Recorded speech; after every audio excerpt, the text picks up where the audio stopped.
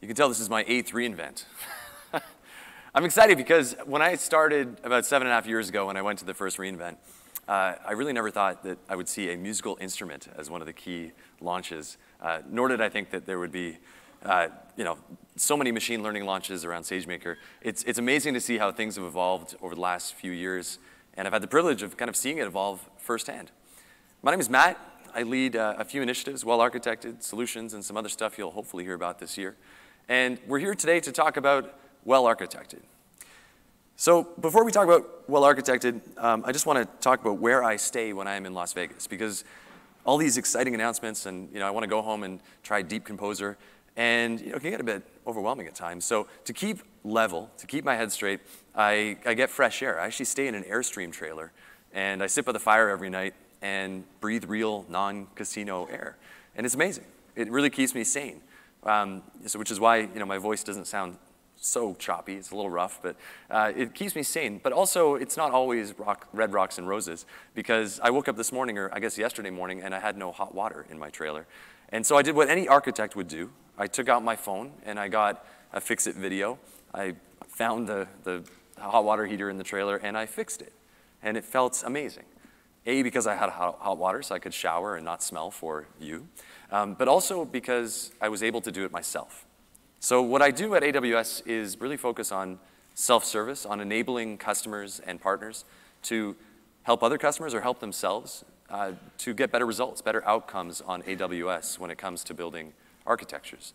So when you think of well-architected, when you think of AWS solutions, and some of the other tooling and processes and services that we build, it's all about empowering customers to be able to fix issues themselves.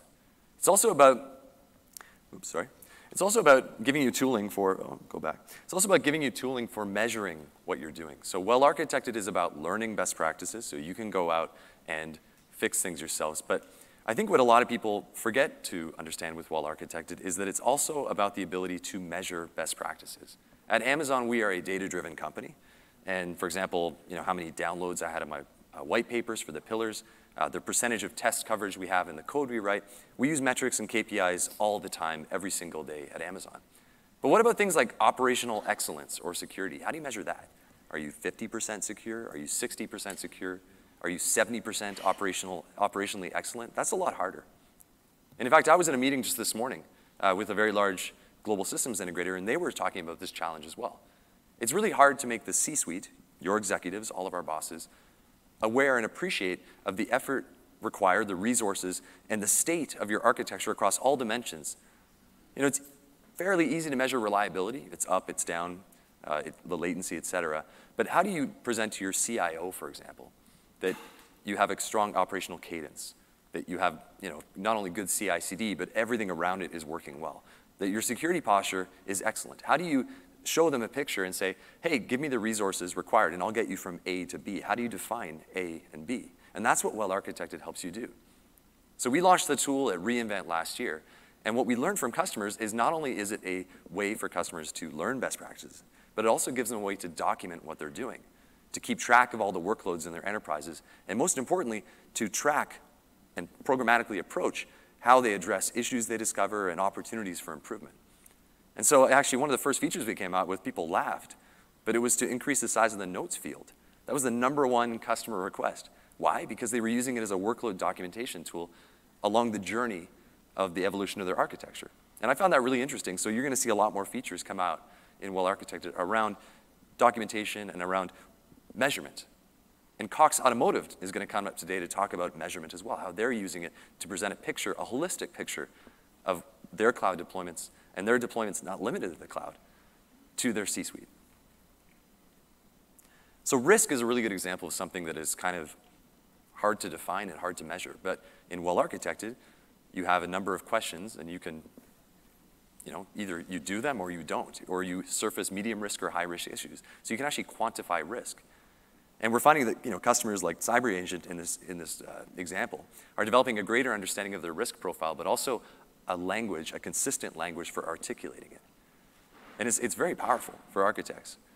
I mean, how many people have what they feel is enough resources to address their operational and security issues? How many people are going to let a couple people go because they're fine? Probably no hands. You know, it's very, we all want more resources to address things like risk, but it's hard to articulate risk to the business sometimes, and well-architected gives you a tool for that. So it's a mechanism for your cloud journey. We talk about mechanisms a lot about AWS. It's not good intentions. You don't just read a white paper and forget about it. You read white paper, you use a tool to document what you're doing, and then you do something with that data. So you learn those best practices, you measure what you're doing, and then we provide you with improvement plans, prescriptive guidance. And in the 7.5 years that I've been at AWS, I'll tell you one thing. I've heard the same thing over and over. They say, listen, I love AWS, I love the cloud, I love deploying, but I've asked 4 people how to do things, and I got 4 different answers. I hate that. I'm not sure which one to pick. And so, Matt, you know, which one should I use? Customers want consistent prescriptive guidance, and that's another thing that well-architected provides. So those improvement plans are consistent, and across your enterprise, if you have 400 AWS accounts, how do you go about improving things and fixing things in a consistent manner? So again, it's not just about learning, it's about measuring and about consistency across all of the sort of architectural choices, improvements, and issue remediation that you do across your business. What we found, especially in the last year when we released the tool publicly, we've been using it internally for years. But what we found is that customers who are using well-architected and architects who adopt it are able to build and deploy faster because they're not putting out fires. If you do a review up front and then continuously, as you evolve your architecture, you get ahead of these issues. And you spend less time on swatting down issues as they pop up. So you can actually deploy faster. So we've actually seen release velocity accelerate and just overall velocity and better use of resources. One thing that I'm passionate about, I used to lead a large field team. I led the technical teams for AWS for several years. And I remember they turned around and said, great job hiring all those people. Here's another X hundred people to hire. And it was a horrible day. I didn't want to hire all those people. I want to make them more efficient. And again, that's what well-architected allows you to do. It allows you to streamline operations, get ahead of issues, get ahead of operational improvements, and do them. And of course, lowering and mitigating risks. Nobody wants to be in the news. I don't want to be in the news. You don't want to be in the news. Nobody wants to be in the news. And that's what well-architected is all about, is lowering those risks so that things just run and your customers are happy. Making those informed decisions is also really important. I've heard this feedback over and over again, is if you want to do something a certain way, say you want to containerize your application, or you want to become more cost efficient by making XYZ decisions, you need to be able to back those decisions up. And with well-architected, we're effectively exposing how we do things internally. And you know, I think AWS is built pretty well. We have a pretty good reputation. And you can actually rest on that, the experience that we've gained in so many years of building AWS. The best practices that we have in well-architected are the same ones that we use to document, measure our own services internally. So when someone challenges you and said, why did you do it this way? Well, you can say, well-architected. You know, I followed the well-architected principles that is based on the experience of many customers over many years that we have aggregated and normalized and seen what has worked for customers, but also Amazon's own experience baked into the frameworks. So it allows you to make informed decisions and back them up. And that's what I want to do. I want to help back up your decisions so you can be successful, but also when challenged, have some ammo. And of course, learning AWS best practices. We found that well-architected is a great tool for just learning. And the hands-on labs, I was just talking with Seth on the team earlier about the labs. He was literally publishing labs in real time from reInvent, updates to them with customer feedback. It was very customer obsessed. We found this a great training vehicle for customers. So you see this, if anyone's done the SA Pro exam, I actually wrote the original one or part of it, so I'm sorry. It's gotten a lot better since then. But we've actually incorporated well-architected into the exams, into the accreditations. It's really part of the fabric of how we train and certify people at AWS as well. So if you're not familiar with well-architected, and we learned in the session yesterday that not everyone is, if you're new to it, we break things into 5 pillars. There's a tool in the console. There's also frameworks, white papers, labs, et cetera. And we found that, I can't tell you the number of customers that said, no, but we have all these other qualifications. But in my experience talking to so many customers about well-architected, most measurements of an architecture fall into one of these buckets. So operational excellence, security, reliability, performance efficiency, and cost optimization. And we allow you to learn and measure and improve your workload across those 5 dimensions. There's a review process, which is importantly continuous. There's this sort of misunderstanding sometimes that well-architected is only for after you have built something. Successful customers use well-architected up front, in the middle, after, repeat. So consistent language, review process, and you do it across your entire technology portfolio. Again, customers who are successful, like Cox Automotive, as you will see, roll out well-architected across their entire suite of applications across their entire portfolio, not limited to the cloud. One of the amazing learnings is that you have the option, if you use the tool, to say where you're doing this review. Is it AWS? Is it somewhere else? Let's just say a not insignificant percentage of reviews are done on workloads not on AWS. On premises, somewhere else. Great. We want you to be successful no matter where you run. I'm actually very happy about that stat. So last year, like I said at reInvent, we released the well-architected tool, and it allows you a secure, reliable place in the console, authenticated, where you can document your workloads. So before, we just had these white papers, and we continue to publish those white papers. A lot of customers want to integrate them into their own processes. So those won't go away. We're going to continue to publish white papers. We've started to release something called lenses, which are more specific white papers to address different workload types, like IoT or serverless. We're going to have a lot more lenses coming out soon, too. And we're going to start doing more industry verticals. What we've learned from customers is well-architected is great as a general framework, but they want really specific guidelines around different types of workloads. And so we have some of those already, and there's going to be a lot more coming soon. And I'd love to hear from you about what types of lenses you would like to see. In the tool right now, we have the general framework. And in the tool, you have questions, videos, best practices, all kind of baked in. So you can use it as a learning mechanism and also as a documentation mechanism. And this is important because how you build things is part of your IP. It's your business. And so we treat the data in your well-architected review as customer data, as confidential. No one can see it, including in AWS. So it's a safe, secure place for you to document your workload and as it evolves over time. And that's important. We've heard that feedback from customers. They want to be able to document their workload, but they don't want to air it out for everyone to see. So it's safely in the console. So this is a reliability pillar. I didn't do this for you, Seth. It's a question. And you can see here you have a general question. We try to ask open-ended questions. And a lot of people say, why don't you have service-specific lenses? We do that on purpose. We want to reflect the reality of your workload and the different choices that are available to you across a number of different services, but what you're actually building, what business case you're addressing, not necessarily specific to the technical challenge. And then for each of them, we give you different best practices. So if you haven't checked out the well-architected tool in the console, please do. And if you haven't checked out the well-architected labs that are available in GitHub or the associated white papers, it's more than just a tool, and it's more than just best practices. There's a lot going on. So like I said, we have videos, we have helpful glossary, we have frameworks, design principles, labs. The labs are so important. The best way to learn this stuff is to get hands-on with it. We bake it into our game days, into our certification. We have a well-architected partner program, too, which is really important. And lastly, improvement plans. So best practices are great, but how to go about fixing them is so important.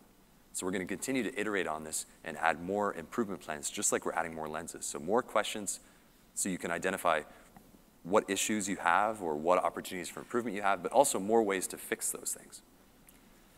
If you are struggling or don't have the resources to either do reviews or fix them, you can contact our professional services, but you can also, we have a great well-architected partner program. And what we find with the well-architected partners is not only are they good at doing reviews, but they're really good at remediating issues. And the issue remediation rate associated with our well-architected partners is really high. So if you're interested in learning more about well-architected partners, come find me after the break. But bottom line is, well-architected is more than just a tool. It's more than just a framework. We've seen it over and over again, as you're going to see with Cox Automotive, as a way to reduce costs. We were just talking to a customer yesterday who brought their costs from $200,000 down to $20,000 using well-architected. It's a way to make things more secure, more operationally efficient, to perform better. It really allows you to improve in every way and learn while you're doing it, and to measure what you're doing so that you can have a picture of your architecture for the first time and measure things like risk, measure things like security, measure things like operational excellence. So what we're going to do now is hear from Cox Automotive, and Chris and Jean, thankfully, are here and really appreciate them being with us today. And they're going to talk about their journey of mapping well-architected back into their enterprise and their workloads. So you can see a real example of how it is, A, help move the needle, secure resources, and really make their solutions on AWS successful. So thanks. Thank you, Matt. Thanks. Here you go. I'll take the clicker first. All right. Good morning. Thanks for coming out. My name's Chris Dillon. I'm responsible for the architecture and cloud enablement functions at Cox Automotive. They're really focused on kind of maintaining the ongoing modernization and overall health of our product platforms. Good morning. My name is Gene Mahon, and I'm part of engineering operations at Cox Automotive. And we focus on developing practices that drive quality, efficiency, and continuous improvement across our product engineering teams. So to understand our journey with Well Architected, it's going to help a little bit to understand a little bit about Cox Automotive. We're one of the largest automotive companies that probably most of you have never heard of. But we sit behind and provide a lot of services that power the wholesale and retail ecosystem of automotive in North America and abroad. So if you were a dealer, which is the majority of our customers, you might acquire inventory for your lot at one of our marketplaces, either a digital marketplace or a physical auction. You might ship that inventory using our logistics services to your lot. You might underwrite the inventory with with our lender, actually. So we're one of the biggest banks in the business, but not for consumer loans, for dealers. So dealers actually finance the inventory on their lots. Then you might advertise the inventory on AutoTrader or Kelley Blue Book. Those are brands that probably folks here have heard of. About 70% of consumers who are in the market will go to one of those sites to look for a vehicle. And then when a consumer comes into your store, you might use one of our CRM systems. We have software as a service that provide CRM, dealer management, inventory pricing management, decisioning around how should I price and when should I liquidate. So anyways, that whole life cycle of a vehicle. And you can understand we're not just brick and mortar or software as a service or digital business. We're all of these things. And we've grown up through a series of acquisitions, as you might imagine. For 10 years, we've been highly acquisitive. And in some cases, the companies that we bought were also on their own acquisition streaks. And so that left us with a lot of diversity in our environment. We had everything, this is sort of about 3 years ago, everything from AS400 to cloud native, lots of different ways of delivering software, from kind of waterfall to lean agile, lean startup type of approaches, everything in between. And yet we had a vision for this integrated ecosystem of products for our dealers. And we knew that to achieve that and deliver on what we wanted to do, we needed to go through a transformation. We needed to modernize our platforms, and we needed to get to some common architectures. And so we decided to go all in on AWS as our cloud provider. We started building all new software on AWS. And we started migrating our existing workloads. And that was, again, about 3 years ago. Now we've got almost half of our workloads are running on AWS, with the rest on-prem. But it was at that beginning, right as we started to move workloads there and started to build AWS on AWS, that our journey with Well Architected began. And I'll let Gene tell you a little bit about how we started.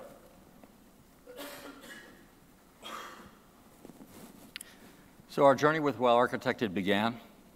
And when you start something new and you do it quickly, you always run the risk of not doing it very well and under-delivering on quality. And Amazon had introduced us to the Well Architected framework and the Well Architected review as a way to manage the quality of our systems that were running in the cloud. We didn't know that much about the framework, and we knew less about the review process. So we asked Amazon for help. Their solution arcs led most of our initial reviews. And during that time, we took an opportunity to get educated. So we learned about the framework. We learned about the process. We learned how to facilitate an effective review.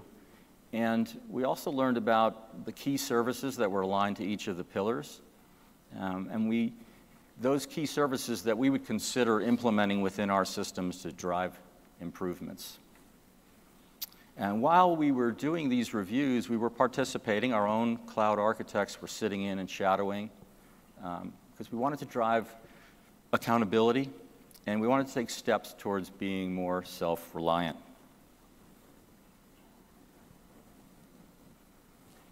When you start something new, it's a good idea to start small. We have a large, complex product technology portfolio. It's comprised of thousands of components, which together roll up into hundreds of major platforms or workloads. So we decided to target only those systems that would be already running, that were already running on AWS, or that were migrating to support our data center consolidation plans. And what we started to see early on was we had a consistency challenge. So we developed, to drive at this, we developed a simple scoring rubric.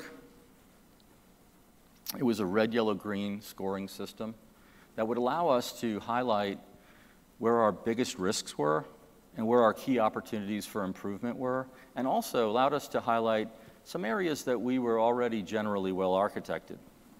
And we used this scoring to serve as a measure of consistency across all of our teams. And most importantly, it was a way that we could establish a definition of what good looked like. And this rubric became, it was simple, yet it was a compelling way for us to convey where those risks and opportunities were. So as we were learning more and more about the framework, there was more and more that we really liked. First, it was really philosophically aligned with the way we were thinking about engineering. We wanted to distribute capabilities into our teams, as opposed to an approach where knowledge was centralized in a single group. The other thing that we really liked was the framework is focused on principles rather than specific solutions. Now, you use the framework to evaluate specific solutions, but the true power is in a general set of principles and best practices that we could leverage broadly across all of our teams. The other thing that we liked was it was builder-oriented. One of the things we really knew we had to do to make our teams successful was to put expertise within our groups so we could drive their success, help them raise the bar, and help us get better. We also wanted a way to ensure that the expectations that we were setting for ourselves, what good engineering meant, that we could measure and ensure that we were going to get those outcomes. And lastly, what we found was the framework translated really nicely into business terms. So we could talk about good engineering, and we could talk about why that mattered, and we could really talk about it in terms of the value that it was bringing to our business.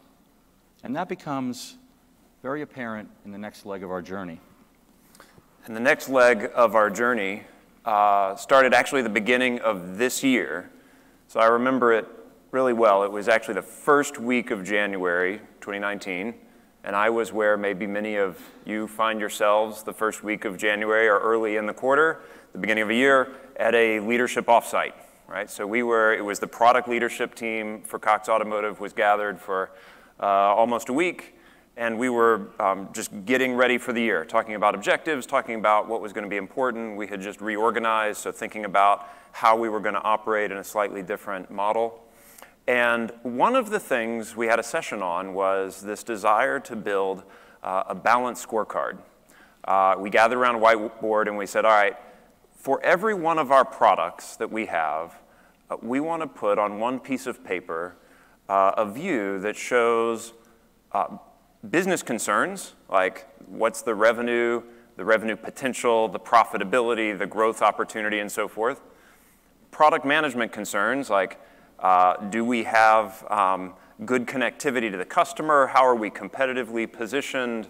What are our churn rates and that sort of thing? How sticky are we as a product? And then technology concerns. So what is our technical debt situation and what kind of, how mature are our teams, that sort of thing. And we wanted to create kind of a heat map that we could put in front of our executive team. And it would be kind of the first time that they've seen everything on one piece of paper in this kind of format. And it would help direct kind of where we were investing our dollars in the future. And so we got charged up about that. We said, yes, this is what we're going to do. We've got a quarter. Let's do it in the first quarter. We'll get this done in Q1, and then we can, see what happens next. And so we came away, and I remember sitting down with my boss and saying, all right, cool. We've got to go measure all of this stuff, In particular, these two areas that we had identified, technology risk and engineering maturity, and we need to do that across all of our products, of which there are hundreds. How are we going to do that? And you know, does Gartner have a framework? Do we need to hire consultants? Or you know, you can see where this question's going. We decided, oh, actually, we can probably use well-architected. So we had been using well-architected from a cloud perspective for our cloud workloads. But if you rearrange the pillars and you think of them in these categories, we decided, you know, when we talk about technology risk, what are we really talking about? We're talking about the reliability of the platform and its security posture. And when we talk about engineering maturity, we're talking about these three other areas. And if you go and if you're familiar with the well-architected pillars and the content around them, they have as much to do with how things are architected as how the teams operate and behave, which is really important as part of what we wanted to reflect. So we decided, hey, this is what we'll do. We will use well-architected and build on the success that we've had within our cloud program, and we'll scale it out to the rest of the enterprise. And I remember going to Gene and saying, hey, Gene, good news. You know that thing we're doing with the cloud, and we've done you know, so far over the past year. Now we're going to scale that out to the rest of the platforms, all 250 of them. We've got like, you know, 2 months to get it done. Let me know how that goes. Let me know when we're done. And so I passed the baton to him. Yes, and I was very thankful. You know, Chris was very enthusiastic, and you can imagine that I was going to be the real downer here. You know, what was really great, though, was that we had the alignment now from our leadership team. You know, we wanted to go and do this, and that was really exciting. My only concern, really, was our readiness internally. You know, could we execute on this broad goal? And here's why. You know, to this point, we had 15 teams that were engaged.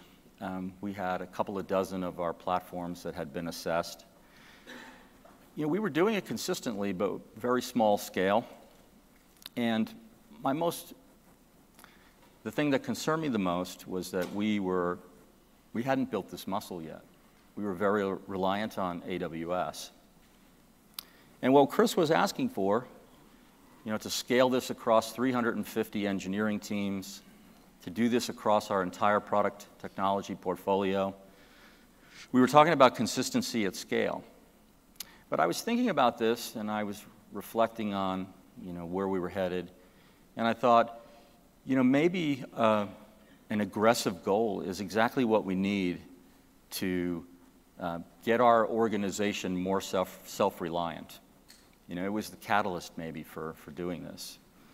So we had the top-down alignment. We had a broad goal now, an assertive goal, an aggressive goal. And we needed one more thing. And so Chris and I talked about it, and we said, you know, we need a way to equip our teams so we can execute on this. And what we decided was we needed a toolkit. So that's what we did. We built a toolkit that our teams could use, and it was really two simple things. First, it was a set of guidelines for how we would score all of our platforms, calling out the major risks and opportunities, and really thinking about what needed to be remediated, and then rolling that up into a view that our businesses could understand.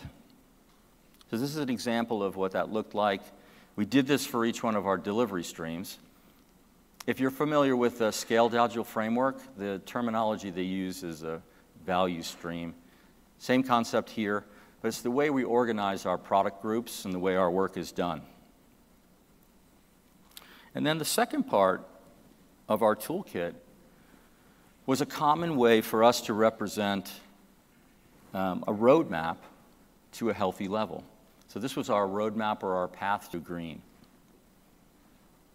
So, you know, identifying, Matt mentioned earlier, you know, that part of the well-architected tool, there's an improvement plan, and that's what this was. You know, what's the work that we will do to move the needle to get us to the state that we want to be?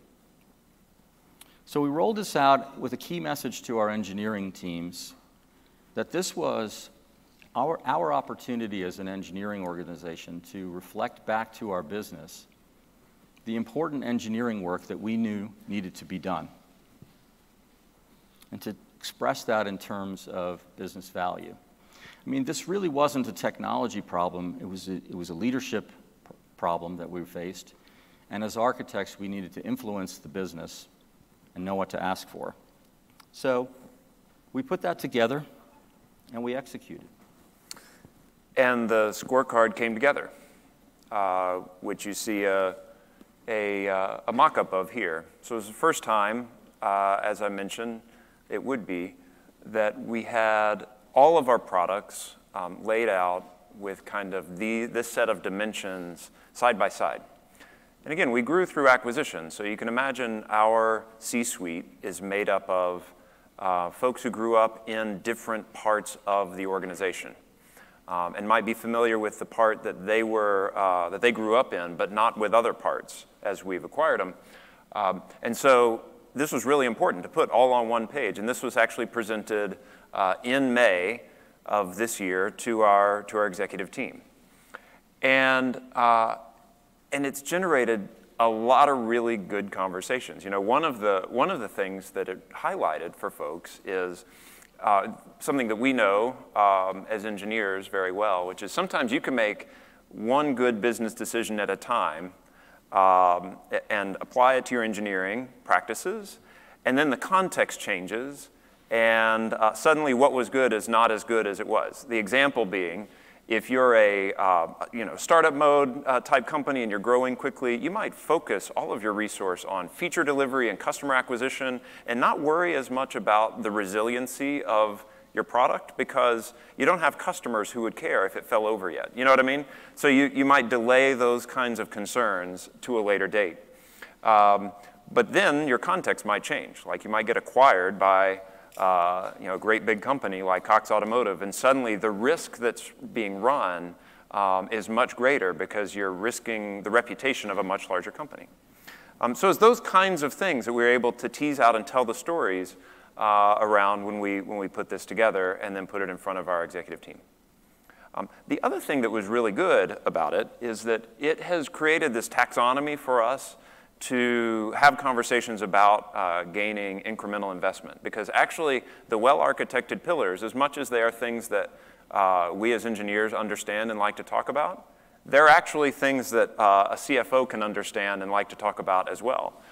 So the things that we call technical risk, security, and reliability, when we present these to our business stakeholders, we don't talk about it in terms of DevSecOps or failover. We talk about it in terms of reputational risk.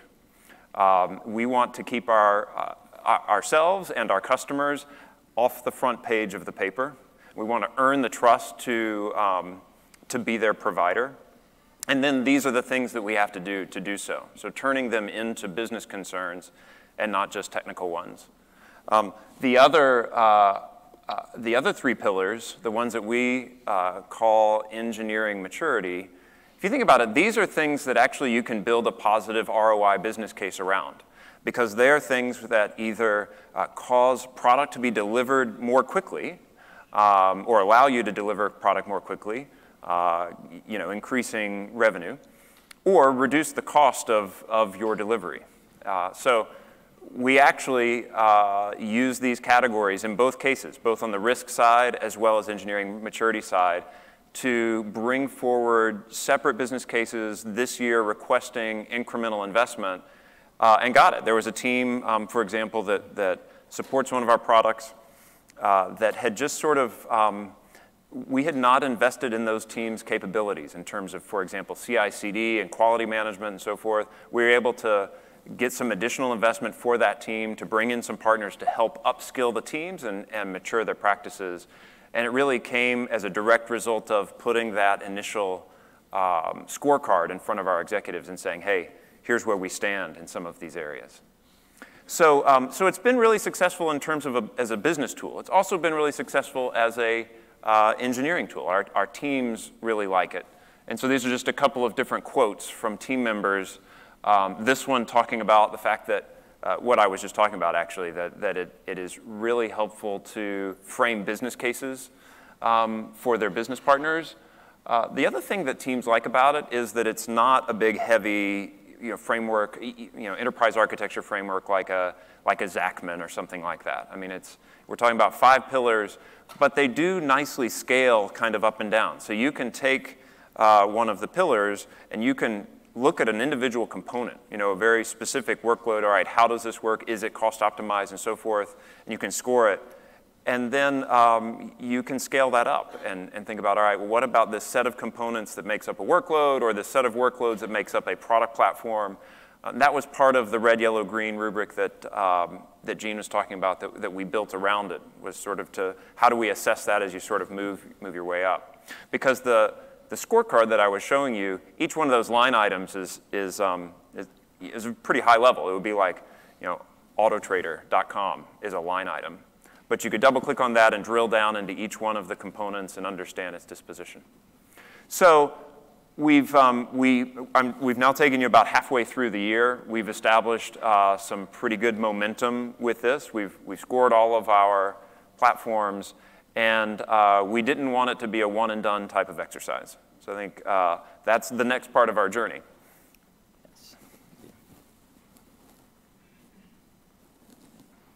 So we wanted to capitalize on this momentum, as Chris mentioned. From an engineering operations perspective, we're always thinking about continuous improvement, how we can raise the bar. And continuous improvement, requires discipline. It requires care and feeding. But this was our opportunity to really drive this into our existing processes. We didn't want this event to be a one-time exercise that happened in 2019, and then as an organization, we forgot about it. So to operationalize this, we drove it into our quarterly planning process. So on a quarterly basis, our teams are evaluating their platforms and looking for ways to move the needle further, looking for opportunities for improvement. And that work is being captured in our product engineering backlogs. It's really important. And that work is being scrutinized and prioritized against other product feature requests. And then once we're complete, we're reporting and we're analyzing on the results. We want to make sure we're getting the outcomes that we want to achieve. So one of the benefits of this quarterly planning, we've been an Agile shop for many years, and this quarterly cycle has been working very effectively for us. We wanted to take advantage of that. It's got a built-in feedback loop for what's working and what isn't, and it just made sense that we would tie into it.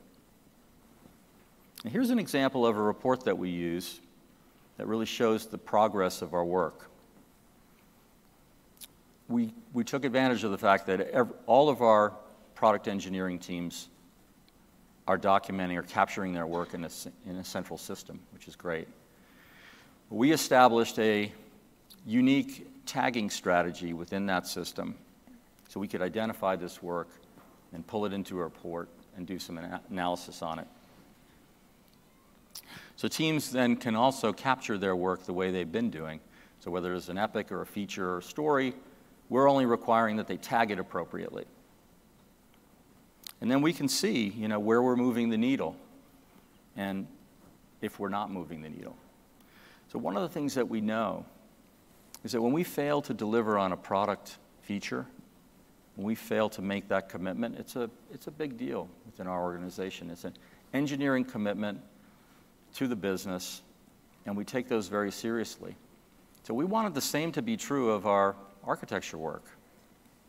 We wanted to make sure that we're moving the needle, and in the cases where we're not, where we have challenges, we can see that and we can dig in a little deeper to better understand whether it's a capacity or a capability issue.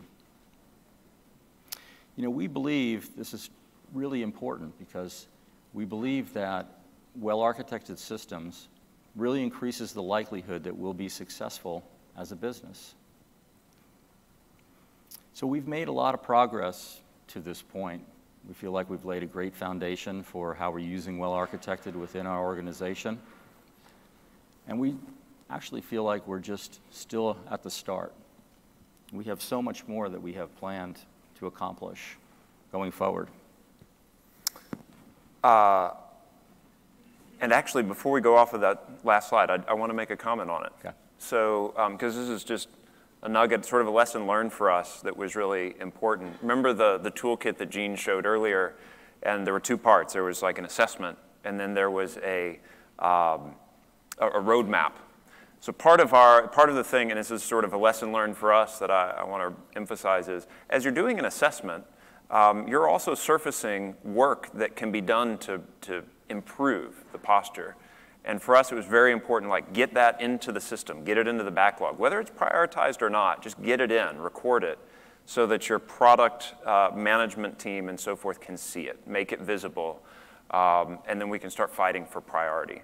So that's what that report is. We're going to continue to operationalize. We've sort of talked you through this year. In 2020, we want to institutionalize well-architected even further. So that means building some things, more things into our tools so that teams don't have to fill out PowerPoint anymore to represent, what their disposition is, but rather it's in the system. So we're working on tools to do that. We are thinking about Cox Automotive specific guidelines for well-architected. So we want to inject some specific standards that we have for our own systems that might be above and beyond or might just be unique to our environment. Security tools that we have and so forth, where we want to ensure that we're reflecting appropriate adoption and so forth. So that's one of the items we'll be improving. Another one is scoring consistency. So I'll definitely say that we did this really quickly, and like Gene said earlier, whenever you do something fast, you have there's a chance you might not do it well. One of the areas that we didn't do that well that we can improve on is just what defines a red, a yellow, and a green in our rubric. What does that mean? And we have a really wide diversity of workloads. So if you're in an AS400 context, how do you understand what constitutes red, yellow, green? So we want to get a little bit crisper on that.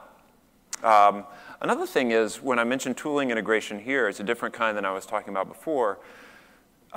Something like, for example, the security pillar, where you can go and fill out a well-architected survey and do a well-architected review, but you probably also have some empirical data on your security posture. You probably are running security scans on your workloads, so you may know about security vulnerabilities that are documented through those tools. So that's one of the things we want to do is integrate that kind of data. Another source of data would be like outage reporting or various kinds of monitoring. You may fill out a survey that says that you're doing all of the right things from a resiliency perspective, but do the metrics bear that out? So we're thinking about how to bring those kinds of data together for our engineers in a more integrated way. And then the last thing is we're just going to continue to use this as a taxonomy with our business. I mean, it is so much healthier a conversation to talk about, hey, we have an issue in cost optimization, or we have opportunity in cost optimization of this platform, than to say, well, we've got technical debt. CFOs don't want to hear about technical debt, but they're willing to talk about, it's a security vulnerability that we need to remediate. So we've found this to be like a really good translator for what we typically would just end up talking about as technical debt. And it really puts good tools in the hands of our engineers. Because often as engineers, we know the work that needs to be done to improve the posture of our system. If we could just get the business to give us the resources to do it. And so I think well-architected has been kind of a tool that's allowed us to have better business conversations, as well as architectural and engineering ones. So that is our story. Hopefully that has given you a nugget or two. We are going to be hanging around. Matt's going to come up, and we're happy to entertain any questions that you've got. It's a small enough room that you can just shout it out. We'll repeat the question, and then we'll do our best to answer. And there's one right there. Hey.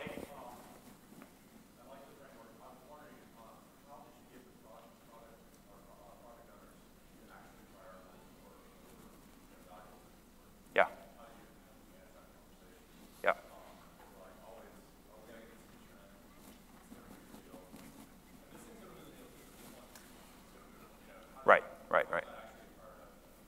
Good question. So one important thing was that we took all that information to the top of the house and actually got our executive team to say this is important.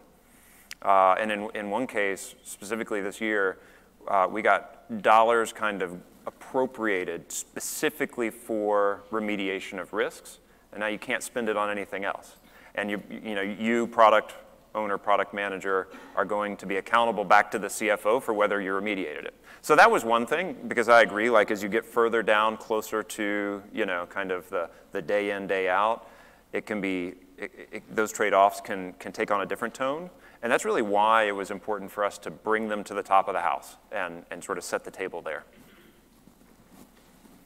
Other questions? All right, one right there. Yeah.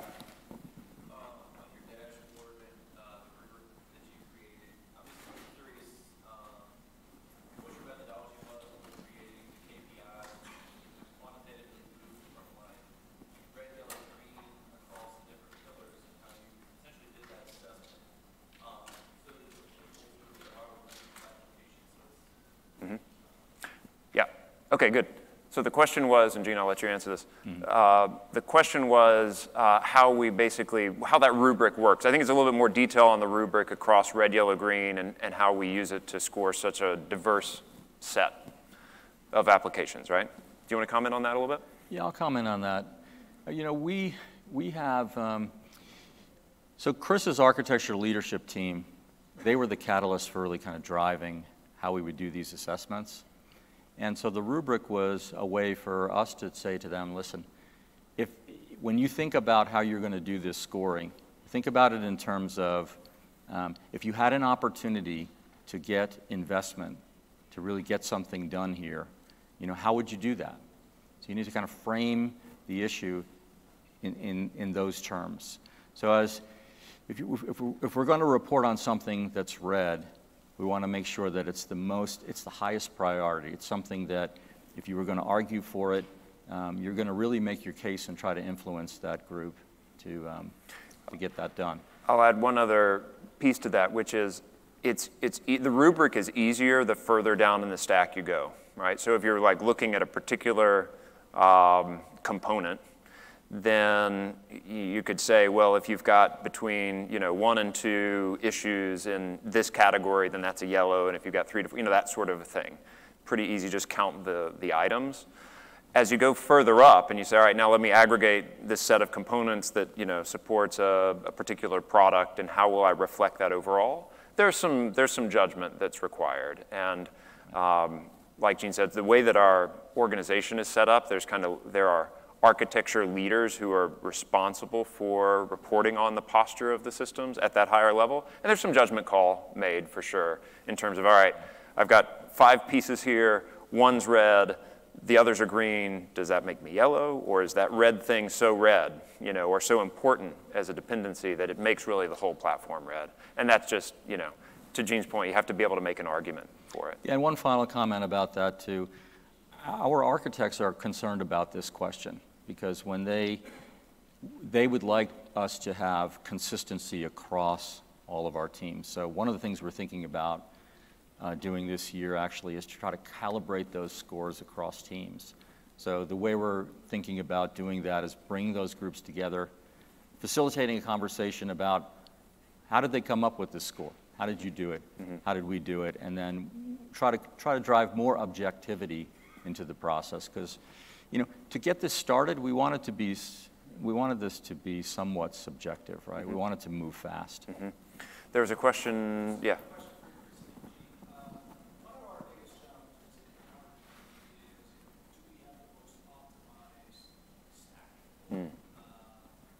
Along what dimension? Sorry, keep going.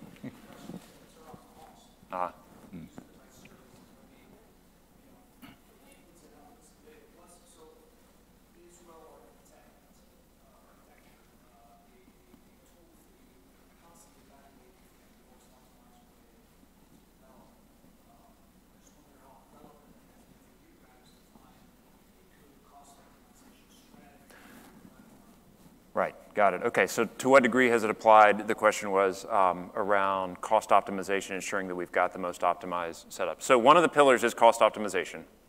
So that's important because it basically highlights the fact that, hey, this is now, especially in the cloud, this is an engineering dimension, right? Now you can engineer around cost in a way maybe that you couldn't in the past.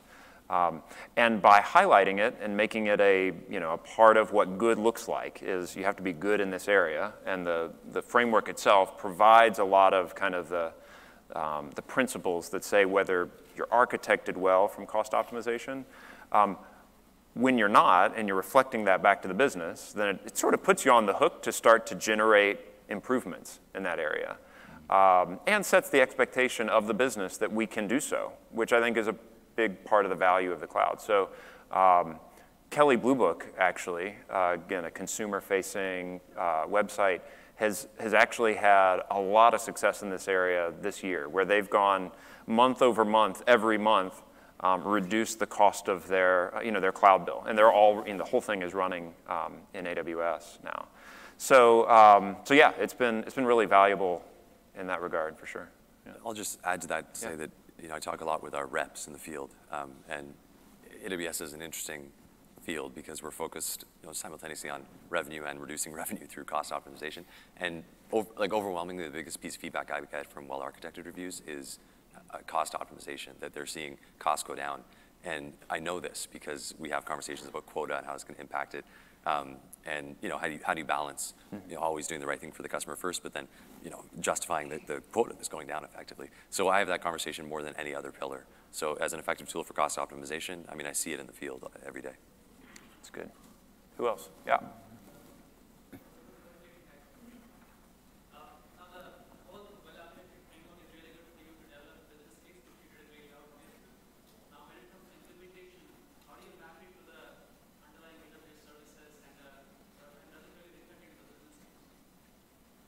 The work itself, getting it done, is that what you mean? Yeah.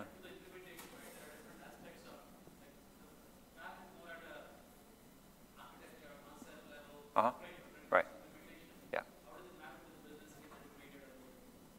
Yeah, got it. Okay. So a couple of thoughts. So one is the thing that I mentioned before, just that as you're doing a review, you're surfacing work that would be required to improve the posture. And I think that's really important. Whether you end up doing the work or not, you're thinking about it right then. Get your engineers to translate that into, okay, so this is a problem. What's the feature, what's the story, what's the epic you would add to the backlog to improve that? And just get it in the system right now as potential work. Then the question is there a business case to actually do it or not? And that, I think, has to do with where you are strategically with a given product. You could have a product where, you know what, this has very few customers, or it's being sunset, or we're trying to get folks away from it, and so it's not worth making an investment in, for example, the CI/CD pipelines or something like that, that would improve your operational efficiency. Or it might be that, well, this is our long-term, this is where we're banking on growth next year. So we really want it to be highly resilient, and we want those teams to be really, really capable. And so it bears the investment to move from yellow to green, for example. So I think it's kind of a case-by-case basis. I think that was actually part of the genesis of putting the balanced scorecard together, was to force a little bit of conversation about where should we be spending our dollars. Not necessarily because of the technology dimensions, but because of the product and business dimensions. Where's the growth opportunity? Should we be shifting resources around, to better meet kind of where we are strategically? So I think it helped with that conversation. And go ahead. I think well-architected, the framework itself is focused on principles. The improvement plans and the specifics around it do get to the service level. So for example, in cost optimization, we talked pretty specifically about spot instances. And that feedback has led to the lenses to a large degree, because people wanted specific guidance on serverless, for example, or IoT, service selection, which ones to use in different contexts to achieve the aims of the principles. So if you dig into the framework at the next level down and follow through with the improvement plans and the associated guidance on the right-hand bar in the tool, for example, it does give service-specific guidance and more prescriptive guidance so that can be more easily translated into the work that Chris is describing. All right, there's still a bunch. So how about right here? What is the finance team's role in all of this, both from the leadership perspective and from the perspective of implementing the program? Yeah, good question. In putting it together, not that much, but since we've gotten it off the ground, quite a lot actually. So as I mentioned in the technical risk area, we actually did get some investment kind of allocated and partitioned off to say, hey, this is work that these are dollars we're going to spend to move reds to yellow and yellows to green in the technical risk area, security and reliability, those two pillars. And so we actually have finance kind of helping ensure and govern that, to make sure that these dollars, that's where we're spending them, and that we're seeing the results that we expect. We also have folks on our finance team who come to reInvent and are aware of kind of the cost optimization opportunities, for sure. And we've got, as a part of our enablement team, we actually have like a cost optimization function there. It's not staffed by finance, but it's definitely influenced by finance. All right, one here, and then there's one over here also. Go ahead.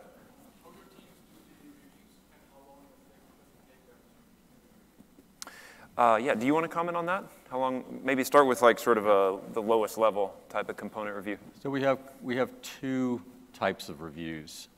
We have what we call a top-down review, which is more of a high level, where we're looking for to really drive these investment conversations. The low-level reviews, which require more engineers and more folks in the room, they typically take about 3 hours. And that's consistent with what we see across a lot of customers, about 3 hours for an in-depth review. Yeah. There was one right here, yeah. What's the difference between well-architected And trusted advisor. So well-architected, first of all, is at the workload level, whereas trusted advisor is at the account level. So if you look at reliability, for example, trusted advisor will sort of give you a signal. It'll say, hey, we notice you're deployed in one availability zone, but it doesn't guarantee that you're going to be resilient if you're deployed in two availability zones, because it could be two independent workloads, and each has no way of detecting that. So I think one of the power of well-architected is that it is defined at the workload. And today, well-architected is largely manual process. And so there isn't built-in discovery. You need to self-report. So that, whereas Trusted Advisor scans as best as it can. But I think many of you in the room will know that automated discovery and certainly automated remediation is exceptionally difficult, if not impossible today. And so you're limited insofar as what you can do to really, for things like cost optimization, yeah, you can look for little tweaks. But if you're looking for substantial changes from X to a serverless workload, for example, it's not something you can scan for or automate with ease. So does that answer your question? Yeah. All right, we have time for maybe one more question. Okay, right there. Yesterday you mentioned that CloudStarter uses the scaled agile framework in your processes. Yeah. Can you give some examples on how you leverage that framework to build technology better? Yeah, sure. So, that's right. Scaled Agile Framework is what we use. You remember the acquisition story. So we had kind of all different manners of delivery. One of the early things we did, before we had even decided to start building on AWS, was to implement Scaled Agile. And Scaled Agile Framework has been, we sort of did a lightweight version of it. It gave us kind of common roles and responsibilities across our teams, and that and put everybody on a common cadence. So that took a lot of friction out of our processes and just allowed us to start steering the ship more consistently. If we wanted to, for example, go and say, hey, we're going to do these reviews, and then we're going to codify the results of the reviews in terms of work that needs to be done, we wouldn't have had a way to estimate that work, how long is it going to take, how are we going to report on it and so forth, until we had implemented Scaled Agile Framework across all of our teams. And so that's been a huge benefit to us, for sure, especially given our scale, 350 teams across lots of different locations. So yeah, I definitely recommend that. All right, I think that's all the time we have at this point. So thank you guys so much. Thanks for the engagement and the questions as well. Appreciate it. Thanks.